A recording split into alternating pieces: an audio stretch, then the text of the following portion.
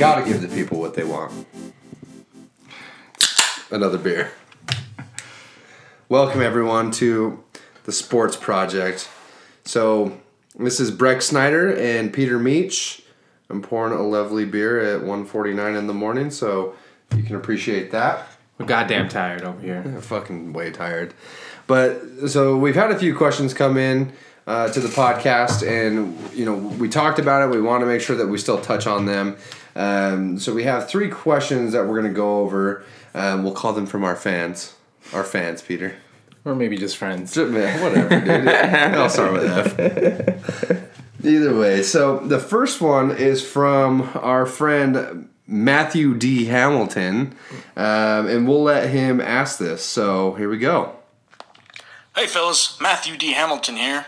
Thanks for the plug on your show. And Breck, I look forward to having you on my show, Force of Nature. But I got a sports-related question I want to ask you. This might be something you're not really used to, but what are your thoughts on Ronda Rousey now going to the WWE? I personally think that it's gone really well so far. She's already the women's champion, and fans have taken to her. But yeah, what are your thoughts on it? Okay, Peter, I'll let you start. Well, before we dive into the question, what does he mean by plug? Does that mean like? Well, just because we gave him a plug about his shout show. out. Yeah. Maybe I'm just not cultured enough nowadays. I'm getting old. What do you mean cultured? You were on. That's a pretty cultured word. Like plug in. Oh God. You know. All right, we'll jump into the questions. Again, 1:49 a.m. in the morning. Breck and I are hella tired. But we're doing this because we actually really enjoy this, so. It is a good time. I don't really have a lot to say about this. The only thing that kind of interests me within this topic is just how Ronda Rousey was just this famed figure within the UFC. People were actually more excited to see, her fight than any of the men fight. She drew bigger crowds, brought in a lot more revenue for the UFC. And then all of a sudden, it just all went downhill. I think as soon as she got that one loss under her belt, it just kind of like pummeled downhill for her. I will say that I'm very happy that she's actually doing something. It sounds like it's going really well for her. And I think it's one of those things where it's like, it's kind of like our conversation with Tiger, but maybe not to that extreme, where everyone's kind of rooting for her. It's kind of like that comeback story, but not in the same way, even though it is WWE, a lot of it's staged, all of it's staged. Yeah, literally when we were doing research on this beforehand, she says there was just like a question asking, is the WWE scripted? I mean, obviously we all know, but it's just a little more... I don't know. I appreciate the fact that she just came out and said, yes, it is scripted. Yeah. Because it seems like people hold back from that, but I don't know.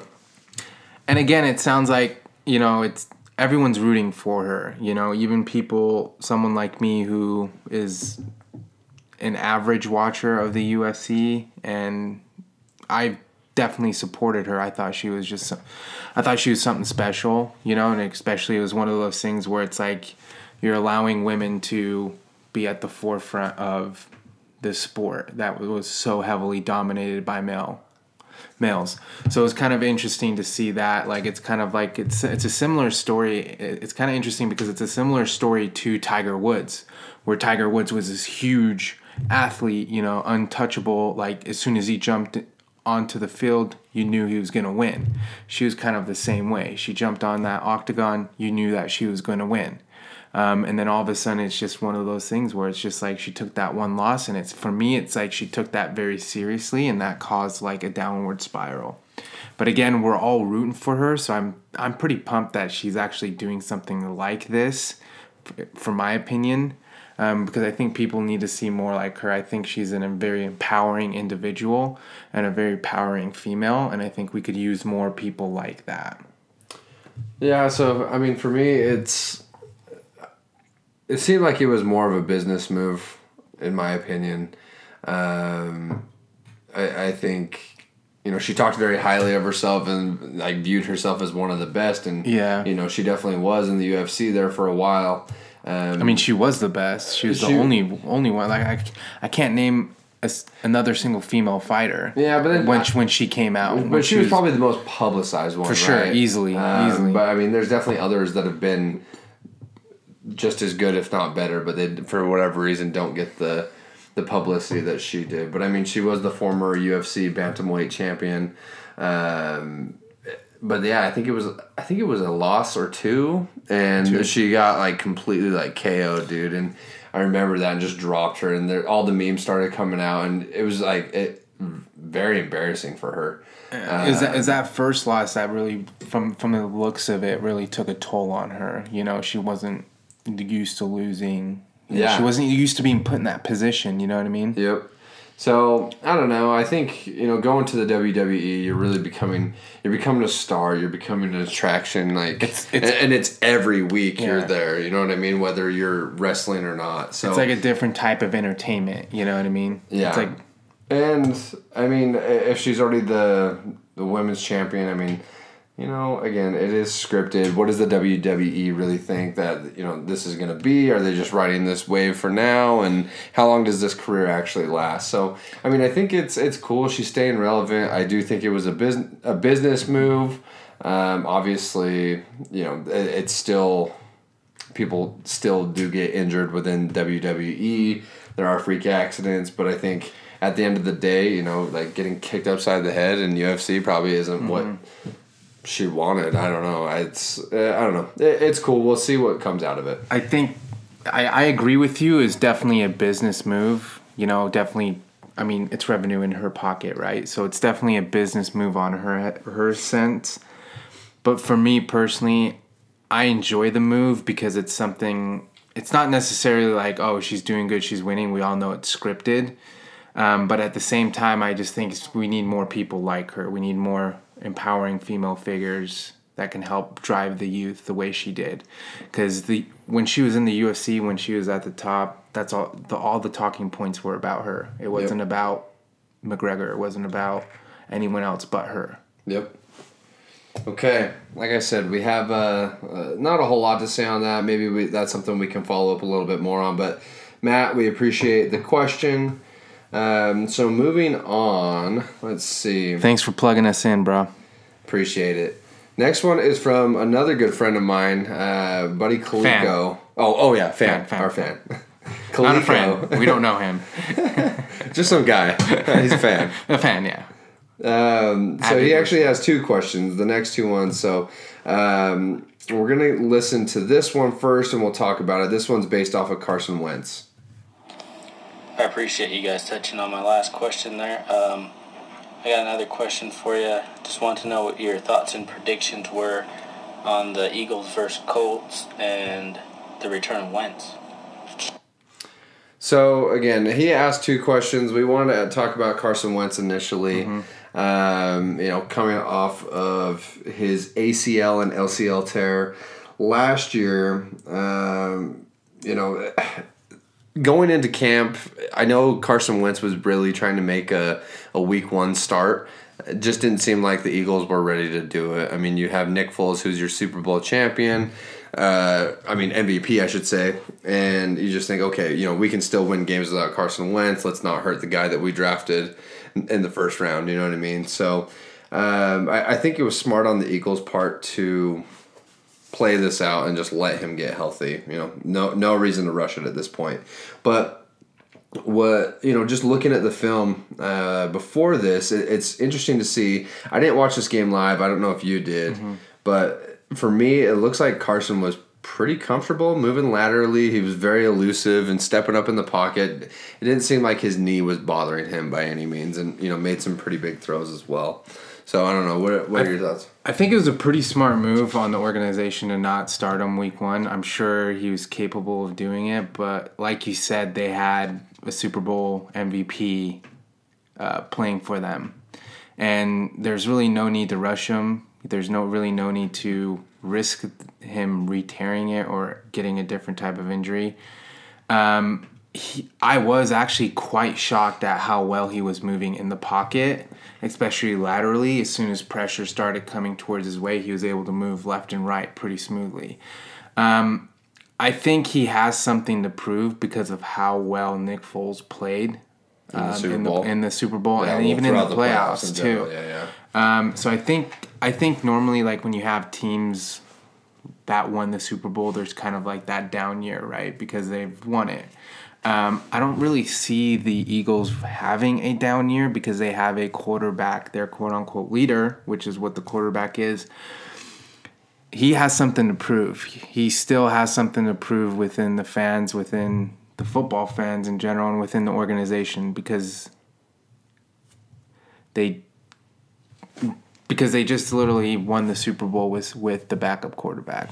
Yeah, definitely. And I think and it's hard for me to say because I'm a Cowboys fan, so it's a division rivalry, but it seems like it's a pretty plug-and-play system with the people they have in place. Again, Nick Foles, I mean, yeah, he had a shitty preseason, but, I mean, he obviously, again, we talked about already, he's the Super Bowl MVP, can play just as well. Carson Wentz is the guy of the future, someone that you want to protect, so I think it's very, very important to do exactly what the Eagles did with him. And comes back strong. Again, he went 25 for 37 for 255 yards, a TD, and 1 interception. So,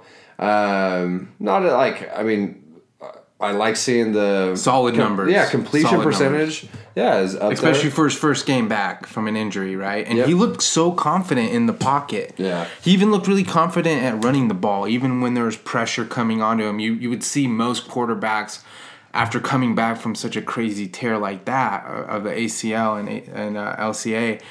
You would see them being a little bit more hesitant within the ball, within, like as soon as pressure came their way, they would go down or they just throw the ball away. He felt very comfortable within the pocket. He was very aggressive, and even as they scored touchdowns, he had that mentality of like, I have something to prove to someone, right? And I kind of admire him for that. He is definitely the wave of the future for the Eagles and hell, maybe even for the NFL. He's an amazing talent, and I'm pretty sure I have this feeling that the Eagles are going to be in the same position that they were last year. I don't know if they're going to make it to the Super Bowl, but I think they're going to make it pretty far within the playoffs. They have a good defense. Their defense had a fourth down stop in 4th and goal against the Colts. They played really well. This was a very well-balanced game. It was definitely a back and forth between offense and defense. The defense played really well on both sides, but it was definitely one of those games where it's like these two teams were equally matched, and it was just a matter of like who was going to outlast who. And it came down to the very last play of the game, and the Eagles' defense showed up. But when it comes to Carson Wentz, I'm extremely impressed with what I saw from the footage that we looked at, from the highlights that we looked at, and even watching the game itself.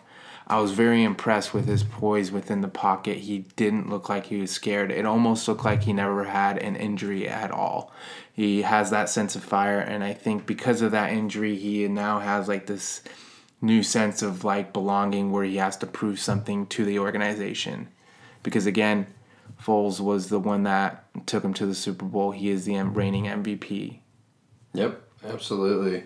So next week they play, or I guess here in a few days, tomorrow actually now, Jesus Christ. The Eagles are playing the Titans, and I think this is an interesting game because the Titans, they seemed a little banged up. They ended up beating the Jags 9-6.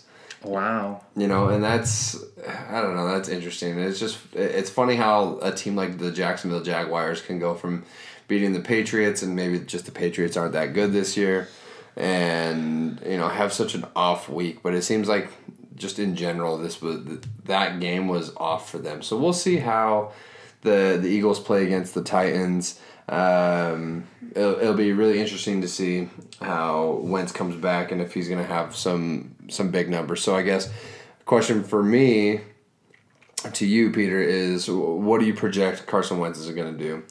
In terms of stats, how many touchdowns do you think he's going to throw? Man, I don't know. That's a tough question. I think he is going to pick off where he left off last year before the injury. What was he at? I can't remember what he was at. But he was definitely taking the the league by storm last year before his injury. Yep. And I think he's just going to leave off where he left off. He's definitely that type of a quarterback, and again, he's very young, but he's definitely the type of that quarterback that can sling it, and throw it. He seems very mature though too, as well. And on top of that, he has an understanding of when he needs to run and when he needs to stay in the pocket. And I don't think a lot of young quarterbacks really have that understanding. They're very quick to get out of the situation and go into it. He does a really good job of stepping into the pocket as the pocket starts to collapse around him. He does a really good job of stepping into the pocket and staying within the pocket until the wide receivers make that open run. Yeah, and I think that's a good point too, because they talk about the quarterback stepping up in the pocket, and it's definitely a skill that you have to pick up. I think a good example is Kirk Cousins last night or 2 nights ago against the Vikings, or the Vikings-Rams game. The Vikings are having a chance to have a final drive, and Kirk Cousins doesn't feel that pressure collapsing on him and doesn't step up in the pocket and ends up fumbling the ball within the 2-minute drill. So it's definitely something I think he just naturally has and has a knack for. So he has like a really good understanding of the game. He has an understanding of how much time he has. He has like that internal clock. They always talk about the internal clock, the ticker. He really has a good understanding of how long he really has within this pocket and when he needs to really let go of the ball. And in certain situations, he does a damn good job of knowing when he can just take off. And he has the feet to take off. He's a fast, quick individual, right? So he has an understanding of the pocket and he has an understanding of when to take off. And I think that's what makes him deadly. And again, a lot of this stuff is very new to him. Like the dude from Kansas City. Patrick Mahomes. Patrick Mahomes. I'm kind of interested more into seeing like what towards the end of the season, once the NFL defenses start to figure him out and start to get an understanding of where he's at. I think Carson Wentz has proven to us that even when defenses have an understanding of what he's going to do, he can still pick them apart. Yeah. No, I completely agree with you. It's going to be interesting to see how that plays out. And that's actually something I'm thinking about as well, because a good example will be, Dak Prescott. Did he just have like a killer rookie season where no one could figure him out? Is Patrick Mahomes going to have something similar? Carson Wentz just seems to be a better overall quarterback in that sense. Again, we've talked about it before, though. I think Dak Prescott is hindered by the play calling, but I think that's the one thing about the Eagles' offense is they're very dynamic and they have a lot of options of what they can do, and they're not afraid to hold back on that. Whereas Patrick Mahomes and the Chiefs, he's a gunslinger. He's a playmaker, and you can't really account for someone that you've never seen. So, and it's going to be interesting too, just like you said, with Prescott, everything was brand new. The NFL defenses didn't have a chance to really figure him out until the end of the season. And that's the one thing that you don't have within college that you have within NFL is these defensive players are very smart. They have an understanding of what you do best and how they can take that away. And I think that's an example of what you're seeing. There's a plethora of things that are happening within the Cowboys organization where it is the offense not really allowing him to do what he needs to do, but at the same time his rookie season he was tearing it up, right? And I think it was just a matter of the NFL defenses catching up to him. And I think Carson Wentz has proven to us that even once the defenses do catch up to what he's doing and they build a resume of or a plethora of work to get an understanding of what he's going to do next and have an understanding of what he likes, what he doesn't like, how they can interrupt him, and how they can bug him to the point where he can potentially throw interceptions or throw bad passes. I think he's proven to us that he can adapt. And most of his flaws he can actually mask and turn them into strengths as well. Yeah. He has that sense of growth within him. So I'm interested within some of these younger quarterbacks to see what they do. Even though he's still very young, he still has a lot to prove within the system and within the league itself. I think he's answered all those questions, and even as the defenses adapt to him, he's still able to do what he needs to do to get a win.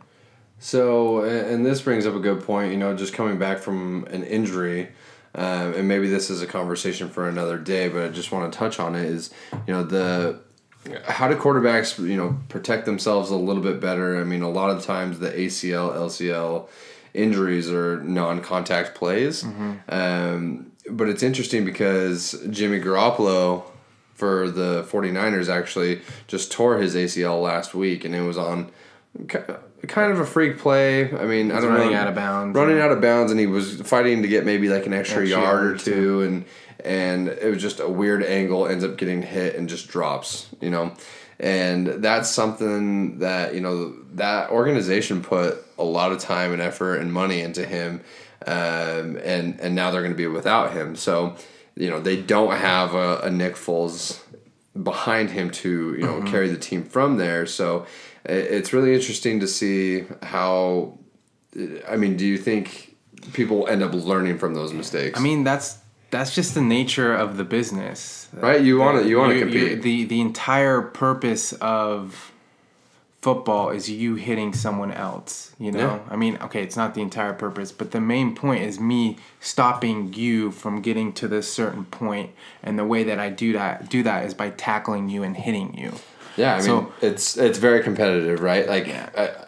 I brought it up today to a friend of mine, and we were talking about that injury, and it's funny because, Jimmy Garoppolo had played behind Tom Brady for so long, and, Tom Brady's not necessarily a runner by any means, but absolutely in that situation, he knows his value, and he's not willing to take the extra hit. Yeah. Just get out of bounds. Yeah.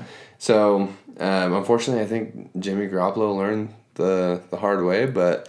and again, that's just the nature of the business, like those are the risks that you take as an organization. That from week to week to week, any player on that field that jumps on that field has the potential of getting hurt, because it is a physical sport. It's a violent sport, and that's the nature of the industry. Like you take that risk every single day. And you do things to minimize that risk as much as you possibly can by educating, especially some of these younger ones like Wentz, like Patty Mahomes, Prescott, and then even the dude from the Texans. What's his name? Oh, Deshaun Watson. By just educating these guys like, hey, this is not college. You can't just run over these kids or run around these kids. These are NFL athletes that are... and especially on the defensive end, that are extremely fast and extremely knowledgeable at how to get to you as fast as they possibly can. And it's just educating them to minimize that risk of like, hey, there's a battle tomorrow as well, not just today. Okay. Awesome. So the next subject here, we actually had this question, like we mentioned, on Anchor. If you guys listen to us on the Anchor app, you can ask us a question, record it, whatever it may be. We wanna have as many of these as possible, right? This helps us branch out a little bit more and talk about things that we're not super comfortable with or that we're not very accustomed to watching. So it really just gives us a little bit more perspective into what everyone else is watching. But this one actually hits close to home, and this is based off of the 2014 college football playoff. Maybe just the college football playoff in general, but I think there's a lot to be said for the 2014 and the 2016 college football playoff. So here's the original question. We actually played it a few episodes ago. All right, so my question is to you, Breck and Pete, is there a way for there to be a better system as far as picking out top seeds for competing in the national championship? If so, and how would they go about doing that? Okay, again, that was from Kaliko. Kaliko, we really appreciate the question, and we encourage everyone else to ask us. Even if you're friends, you don't have to be just a fan. You don't even have to just be a fan, dude. Yeah. You can be a friend, too. You can be a friend. I mean, I'm sure we have some friends that listen. I'm sure it's, not all our friends that just listen to this. So we're fans. We've talked about sarcasm. We talked about this one a lot, right? Mm-hmm. And just looking at the stats, I remember all of this when it happened, when the college football playoff first initially started, and we're talking about the 2014 year, 2014 going into 2015. So we'll even touch on 2016 and 2017 as well. Yeah, absolutely. I mean, and then what we're going to do is we're going to give you what we think would be the best option as of right now. Maybe you can expand it, but as of right now, for those that aren't familiar with the college football playoff, it is 4 teams that are selected into going into this playoff bracket, 2 games to win the national championship. Now, how those teams are selected is anyone's guess. It could be a number of reasons why you get in. If you go undefeated, you would think that would get you in. We learned last year that it actually doesn't. UCF, I mean, I understand people's argument why a team like UCF shouldn't be in there because the caliber of teams they play isn't to the standard of everyone else that's in there. But if that's what we're telling people, then what's the point of even playing the whole season? You know what I mean? Yeah, and two, for me, it's like I've already seen Alabama, Georgia. I want to see a team that doesn't have a chance or a team that's in the regular season doesn't have the opportunity to play that team. And I want to see these 2 teams duke it out. So we have a clear understanding of who the winner is going to be. We've already seen Alabama, especially we're talking about 2017, 2018 playoffs. We saw Alabama play Georgia. They're in the same conference. To us, it's like I want to see a team that has the opportunity to play this team, and this team's highly ranked, this team's highly ranked, they're both undefeated. I want them to play each other to see who the winner is. And for me, it's like, don't get me wrong, I think the playoffs is a step in the right direction compared to the BCS system that they had before, where it was basically computer generated, human generated, and then also topped the AP poll, and then the coaches poll was in consideration as well. And then that led to them picking 2 teams, and then those 2 teams would end up playing each other. I do think the playoffs is in a step in the right direction because you do definitely have, well, what about number 3 and number 4? They're definitely deserve a chance of being 1 and 2 as well as 1 and 2. I do think the playoffs is in the right direction. I do think that there is a sense that I think the main problem for me is the biases that they have on these big conferences, the Power 5, the Pac-12, SEC, ACC. Who am I missing? Big 10, Big 12. Yeah. I think the selection committee kind of has a bias towards those universities, especially Ohio State. I do think that there's that sense of bias within it, and I think we need to kind of get rid of that bias somehow, whether it's putting people in place that are not going to be voting on that sense of bias, or whether it's finding a way to get those teams to play those teams that are ranked highly as well. I do understand that. See, it's kind of tricky because you ran into these crazy scenarios. So in 2014, TCU at the end of the season, the last game of the season, TCU was ranked number 3, and they won their last game 55-3 against a 2-10 Iowa State team. 2-10 Iowa State team. Ohio State, which at the time was ranked number 5 in their conference championship, beat Wisconsin 59-0. And then Baylor was at number 6 at the time. So for me, I find it kind of ludicrous to say, like, hey, this entire time this team was number 3.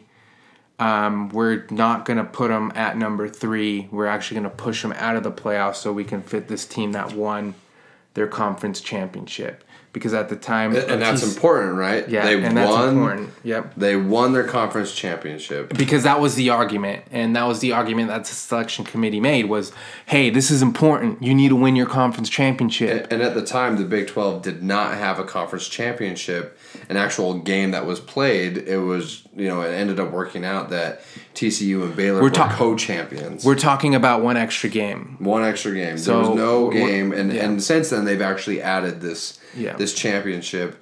But at the time, this was not in place. And then again, TCU had been bumped all the way to 6 after this. Ohio State eventually sneaks in and gets the vote to be the 4th team in the college football And I playoff. I see their logic as they have one extra win, they have one extra game that they played within it, on top of them winning their conference championship. Now let's jump forward to 2016 and 2017, where our good friends, the Ohio State University, made it into the playoffs. And how did they make it into the playoffs? They made it in. They had one loss, but they did not play for the Big Ten Conference Championship. The champion the champion was Penn State. So they lost to Penn State at the end of the season. And what was Penn State's record? Penn State's record was 11-2 at the time. So, I mean, I get that. It's like... I get it. They have a better record, But the argument was made. A couple years ago, you allowed that same team to make it into the playoffs because of your logic reasoning is, hey, this team won our... And I believe, and Ohio State fans can tell me if I'm fucking wrong, but there was, in 2014, they were saying, Urban Meyer was actually saying, if you don't play for your conference championship, then you have no right to be in the playoff. I actually remember that. And so it's like, he didn't say a whole lot when they weren't playing then, and they still got in. Yeah, it was 2016, yeah. But I get it, 2014 Ohio State won. They won the title that year, but that's not the point. The point is that this other team got snubbed. Yeah. And who are we to say that TCU probably wouldn't have run the table then? Yeah, you never know. They had a then, very explosive offense at the time. And then I know this is we're not trying to make this an argument, but 2016, 2017, they got swept by Clemson. Well, they got shut out. But yeah, it was, which I felt like was just perfect karma. Yeah. I mean, it was great. I mean, it was Clemson's year to win. I think that this selection committee needs to put all their eggs in one basket. You either need to say that yes, conference championships are important, or they're not. Yeah. And you can't decide one year after another, because I just don't think it's fair to some of these schools. I don't think it's fair to TCU, and I don't think it's fair to UCF. And UCF is another discussion because they're not in the Power 5. They're making the case that their schedule is not good enough. Yeah, but here's the thing. I mean, schools are not going to schedule a team like UCF. They're not going to have it's a risk. Yeah, every single game, because a loss like that could be detrimental to them. But then you have Alabama, who plays Georgia State the second to final week of the season, and it's like, all right, pal, come on, And I get it. They're in the SEC. They're playing Georgia, Auburn. They're playing all these high caliber teams. Yeah, we've talked about it. The top half of the SEC is really good. The bottom half of the SEC is trash. The point is that we've already seen, especially within in the last 2018, the last championship, the last playoffs, we already saw in the regular season, Georgia versus Alabama, and we knew who came out on top. So why is why is Alabama or Georgia in the discussion for the playoffs? That to me just leaves more at the end of the season, once we've declared the champion, that to me leaves more questions unanswered. That to me makes me think, well, what could UCF do? Yeah, I would love to see that. And here's the thing, this is exactly why people love March Madness so much, right? Because the Cinderella team legitimately has a shot. Now, we're not going to have a 64-team fucking playoff to get to that point in college football, because it's a little more taxing. It takes, it's done weekly. They play weekly. And you don't have those what if moments at the end of the season where those question marks, right? Well, what if TCU would have got in? What if UCF would have got in? What if Ohio State didn't make it in 2016, right? And someone else made it into it. You have all these what ifs, right? Because they're creating rules as they go. One year they're saying this, next year they're saying this. And then at the same time, to me, I think it's extremely problematic that you had two SEC teams in it. And don't get me wrong, I think both of them deserved it. But I also think from a sake of an argument, those teams already played. One of them lost to that team that they're going to be playing in the playoffs. Like, I'm more interested as a fan, as a person that's going to watch this sport and watch the playoffs, and I don't have a dog to root for, which is going to be a lot of people watching the playoffs. I'd rather see a UCF team play an Alabama team and see what they can do. Yeah, I'm not that saying, to me is more interesting. But unfortunately, I think I kind of disagree with you in the sense that the college football playoff is better than BCS. I agree with that. It's a step in the right direction, maybe, but I still think at the end of the day, like, these people are picking who they want there. They know exactly how much teams are going to bring to the table as far as ratings, which equates out to how much money they're going to fucking line their pockets with. So, unfortunately, I think we're stuck with that. But, you know, what do you? So, what do you think? What do you think a solution is that? So, you actually raised a really good point where. Yeah. These people that are selecting these teams, the selection committee is putting in a consideration of, hey, this fan base will bring in more revenue for us than fan base of UCF. How do you fix that? Well, I mean, even for the solution that I have in mind and that we discussed before this, I don't even know that they would put UCF in the conversation still. Unfortunately. Yeah. So to give everyone an idea on what we had talked about, the way that we feel that you could at least fix it or get it in the right direction is, you need to have clear guidelines on how you get there. And if you're not a Power 5 school, they need to have clear guidelines on how they can qualify for this as well. Now, I think the number 1 and 2 teams, initially, they should get a bye. And this is going to be a 6-team playoff. Yeah. Okay. 6-team playoff. So number 1 and 2 are going to get a bye. 5 and 6 are going to play each other, and 3 and 4 are going to play each other. This way, 1 is going to end up playing number 5 or 6. You know, they're the lower tier teams. It works out if you're playing just a 4-team now, and it's 1 versus 4. And then you can go 2 is playing 3 versus 4. Whoever wins that. I think that's a better system. 1 and 2 obviously deserve that bye week, but then you get really competitive games in that first round, and from there you know, I just think you're having a more competitive playoff. And it makes getting that 1 and 2 spot extremely important, right? That's more valuable than ever. And the reason why we came to this conclusion of a 6-team playoffs, we kind of talked about this and mapped this out and kind of ran with some what-if scenarios. The reason why we felt a 6-team playoff was a solid pick. Now, I know you're going to get years where there's going to be like 8 teams that are going to stand out. But for the majority of it, you'll have 6 teams that are going to stand out within a season.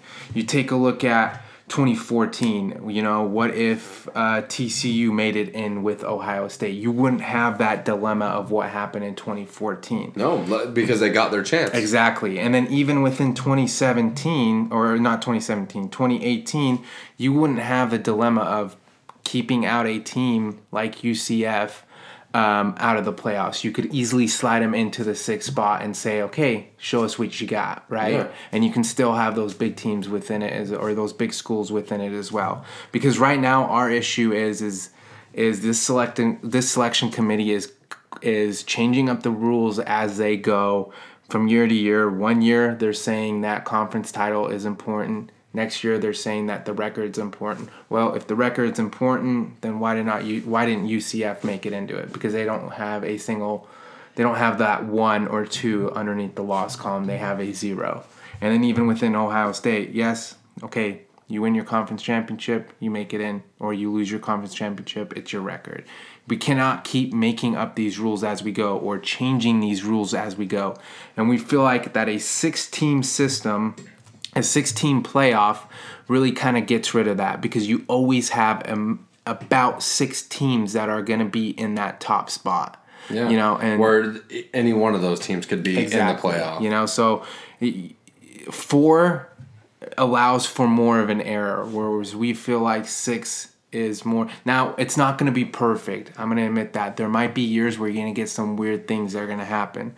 But within what's happening within the playoffs right now, there's always something. There's always that huge talking point at the end of the season. That what if Ohio State didn't make it. 2014, it wasn't much of a talking point because Ohio State ran the table. But imagine if they didn't. And then you also have the 2016 where they got smoked by Clemson.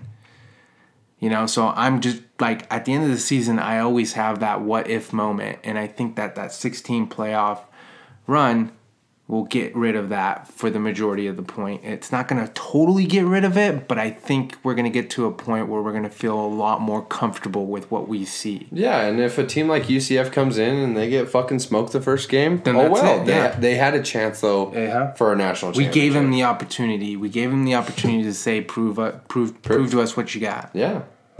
But we don't even do that now. So I think it's, just as a fan, it just bums me out that, you know, we have to deal with that. And again, you can almost count on every year it's going to be the same 4 teams from the same conferences. Four to me is just such an odd number because throughout the season, a majority of these teams have not played each other, you know, and you always have at least 6 teams that didn't play each other that are going to be ranked up, and they're going to all have similar records.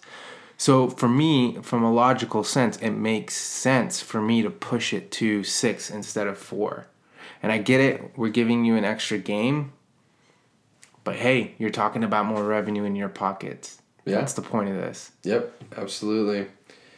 Okay, so, you know, we want to hear your thoughts on this. You know, a lot of people have a lot to say about college football and how the playoffs should be set up. So, you know, please share your feedback. Again, you can do that on Anchor.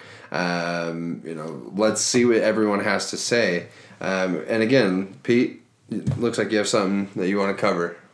Before we wrap up, I want to leave everyone with a magical quote. Now, this quote comes from one of my favorite movies of all time, Ratatouille.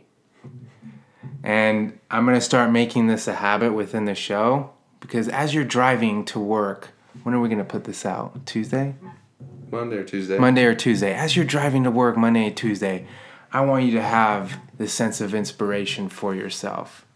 Now, we're going to jump into this quote. This is a quote from Gusteau. If you're familiar with the movie, he's a baller. He's the main chef within this that all the show revolves around. So, you must be imaginative, strong-hearted.